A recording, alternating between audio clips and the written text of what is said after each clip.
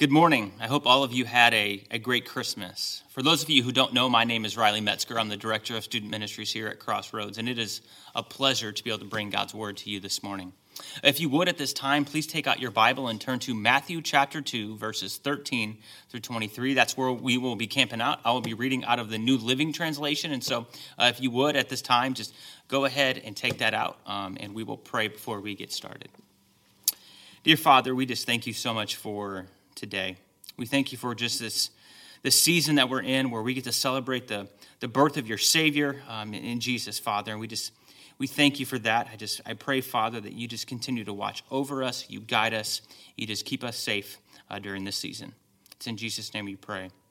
Amen. I don't know about you, but I struggle with anxiety.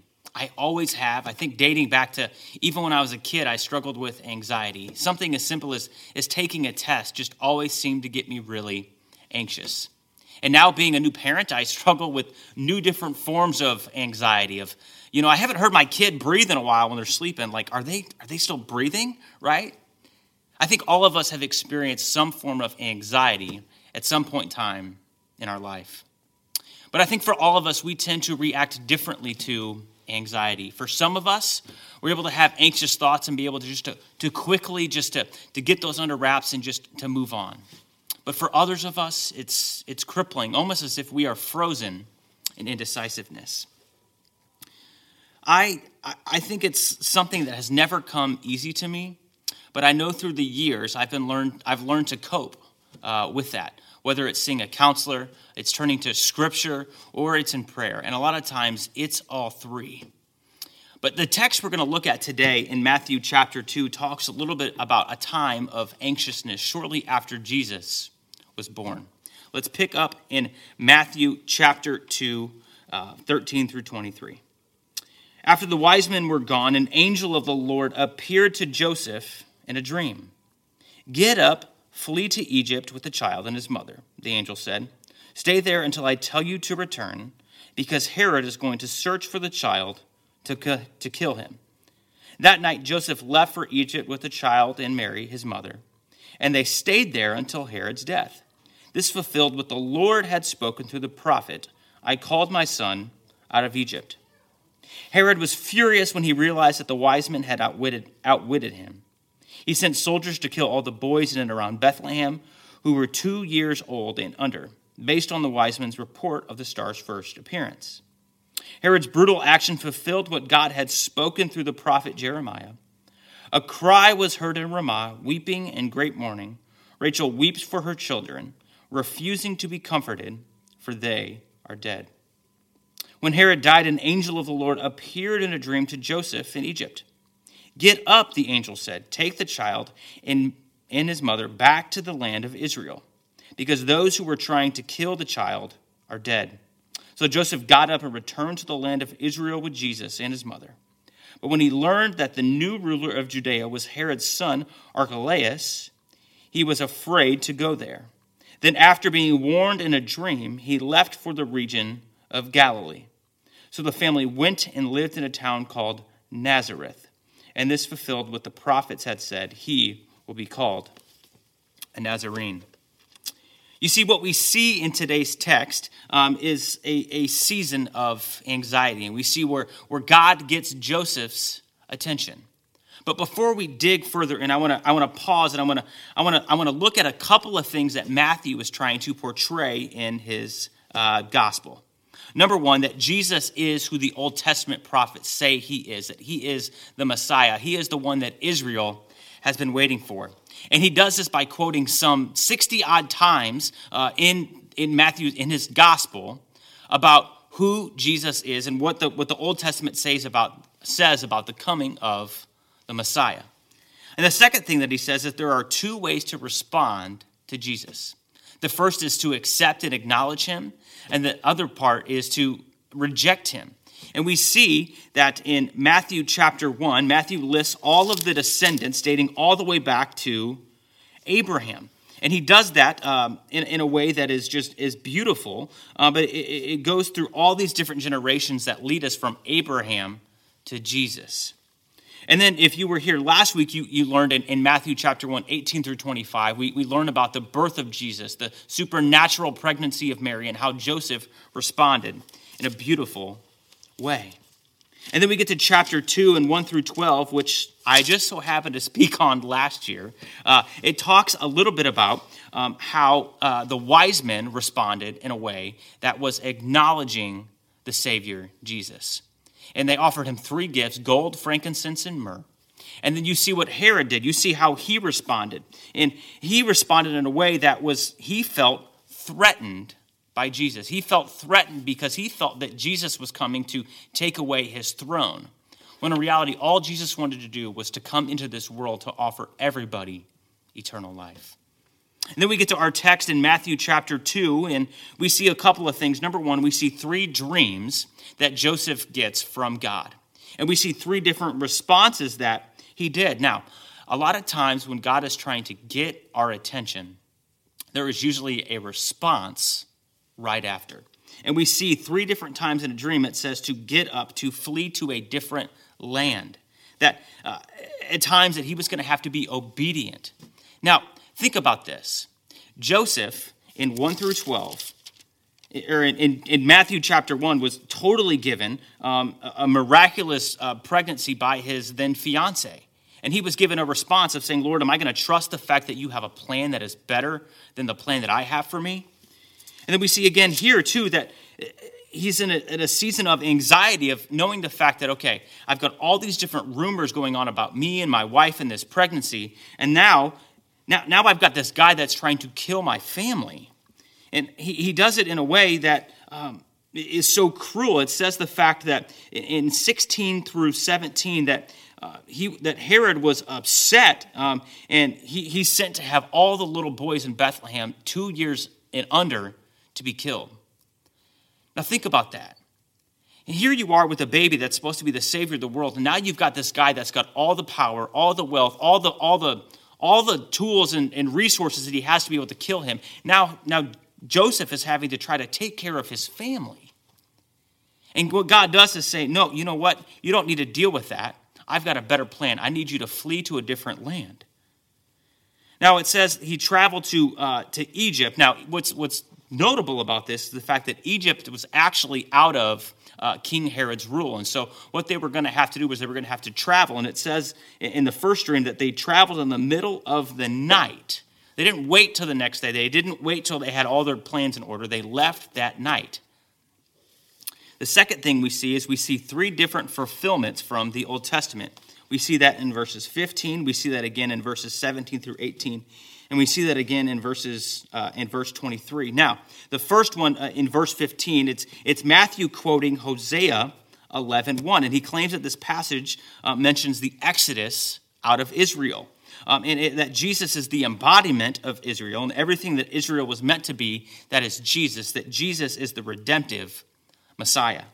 Now, in 17 through 18, he's quoting Jeremiah 31:15 specifically, and it talks about how this is a representation of Bethlehem's mothers, and they're weeping for when Pharaoh did the same thing as King Herod. And then we get down to verse 23, and we don't see the fact that it's just one prophet. We see the fact that it's prophets. Now, there's been all these different types of people that try to figure out exactly who Matthew is quoting here, but we are not able to pinpoint down to one specific prophet or prophets to figure out exactly who all said this. But we do know that Matthew knows the Old Testament. And there's all these different theories on who it was and where it was. But the only thing we know is the fact that Matthew knew the Old Testament and that he said the prophets. And so we know that through Matthew's extensive knowledge of the Old Testament that this must be true. Next, we see that this was an evil time. This was an evil time of history. I mean, think about this. Jesus was born, and then shortly after Jesus was born, there seems to be a price on his head that King Herod was out to find him and to kill him. But not only that, he goes and does something extreme. He has all the little boys in Bethlehem killed that are 2 years and under in hopes of the fact that he might kill Jesus. Now, I don't know about you, but having a child and having anything that might come anywhere near to hurt them, that just brings all these different sorts of emotions and anxiety that I have to deal with in my life. I can't imagine what Joseph was like and Mary was like, of knowing the fact that somebody so evil and so powerful was out to kill their baby boy. And lastly, we see the fact that they settled in a town called Nazareth. Now, if you're familiar with the Christmas story, you know that Nazareth is the last place that we see that Jesus was born and raised. It's a town that we think of significance, but in Jesus' day, this was not a significant place. This was a very small town. Now, we don't know the exact population, but we know that there was somewhere between 100 to 2,000 people that lived in this town. We know that it had a weird reputation of two different people groups living together, in Samaritans and Gentiles, which was completely just unrecognizable in other parts of the region that they were in. But we also know that this place had a reputation of being sort of like a hick town, right? This was a place that was 4 miles away from the next biggest city. And so this was a place that was just kind of on the outskirts of town in the country. And it was so... it had such a bad reputation. We see in John's gospel, in John 1, 45 through 46, in a conversation between Philip and Nathanael, it says this: "We have found the one Moses wrote about in the law and about whom the prophets also wrote, Jesus of Nazareth, the son of Joseph." "Nazareth? Can anything good come from there?" Nathanael asked. And Philip said, "Come and see." You know, Israel seemed to be that town that seemed to be the butt of every single joke, that nothing good can come out of that it was despised, and it was a place that people couldn't fathom that the Messiah would come from. And they just had a hard time believing that the Messiah was going to be born, or he was going to be raised in Nazareth. But God had a different plan, that this was the place that was going to mold and shape Jesus in his adult years, in his teenhood, where he would study the rest of the Old Testament with the rest of the boys that were there as custom to the Old Testament. But what can we learn from this text? Well, number one, that we need to be receptive to God's guidance. Joseph was receptive to God's guidance in chapter 1, and it's a continuation here in chapter 2. Think about it. Think about all the things that he had to go through, from the miraculous birth of Mary or the miraculous birth of Jesus and the virgin birth of Mary, and all the different rumors that were going to have to go on with that. But not only that, he had to deal with the fact that somebody was trying to kill his baby boy. The anxiety would have been terrifying for him, where he may have felt just crippled in time and frozen in time and not knowing what to do. But then God got his attention in a dream, and all he had to do was to obey him. You see, a lot of times God's plans don't make sense to the rest of the world, but we do know this from Proverbs 3, 5 through 6, where it says, "Trust in the Lord with all your heart. Do not depend on your own understanding. Seek his will in all you do, and he will show you which path to take." God got Joseph's attention through dreams. But how might God be getting your attention? You know, I know for me, a lot of times the way that God gets my attention is through repetitive phrases or repetitive Bible messages. And so a lot of times I might hear a sermon, and a couple days later I see it in my daily devotions, or I hear it in a podcast. And I know that when I hear things 2 or 3 times, that God is trying to get my attention. But I can only do that when I know that I've got something going on, and God uses something repetitive to get my attention. Something that we tell all of our students all the time is that we want to give God at least 1% of our day.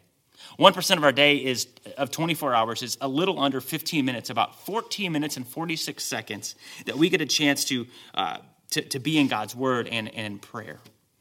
Now, it's not the fact that God is limited to 15 minutes, but it's just a great place to start where we can learn and be receptive to God's guidance. Number 2, that following Jesus isn't easy.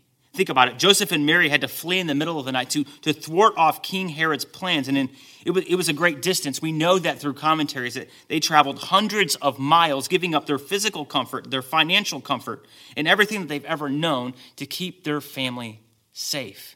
You see, just like Jesus, Joseph was a carpenter. And so when they moved from town to town, he was going to have to find a new place to work. And we know that today that when people move, even from one house to another in the same town, that it's just hard to be able to do that, let alone moving from town to town in a place that you're not familiar with. I don't know about you, but that just sounds hard. But it's a sacrifice that they had to make in order to obey the Lord.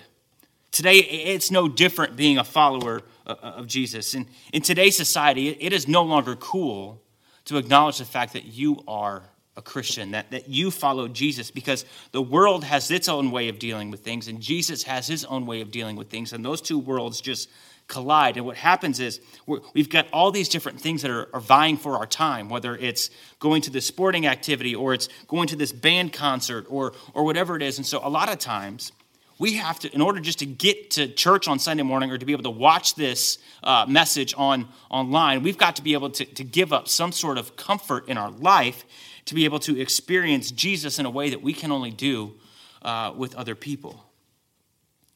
But maybe God's calling us to do different things in this time of season of anxiety, whether it's devoting our life to different things, to give up our physical comfort, to be able to come to church on a Sunday morning, or it's God saying, you know what, you will have abundantly too much money, or you might not have a ton, but you have enough. And so God might be calling us to give financially in different ways, whether it's to the new lighting project in the sanctuary, or it's to another local ministry in our central Illinois area. We've got all these different ministries that are around here.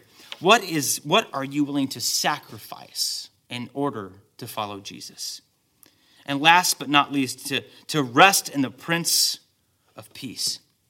You see, when I look back at this text, and I look in Matthew chapter 1 and 2, and in Matthew chapter 2, I see the fact that Joseph was anxious, but he wasn't troubled.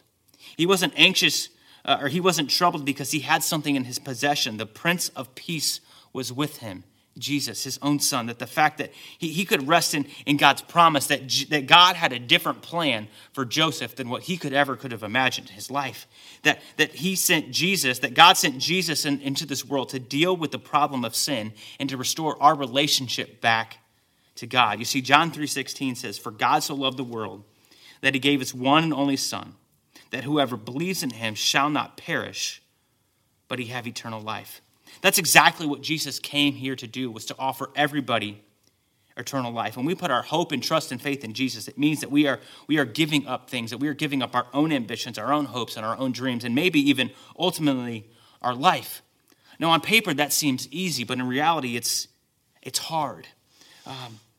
But we are people, and getting rid of things is hard because we have an emotional attachment to them. But when we put our hope and trust and faith in Jesus, we are gaining eternal life in heaven that we cannot gain here on earth. There's nothing that we can do to earn our way into heaven. It's only through putting our hope and trust and faith in Jesus that is possible. You see, Jesus said in John 16:33 that I have said these things to you, that in me you may have peace.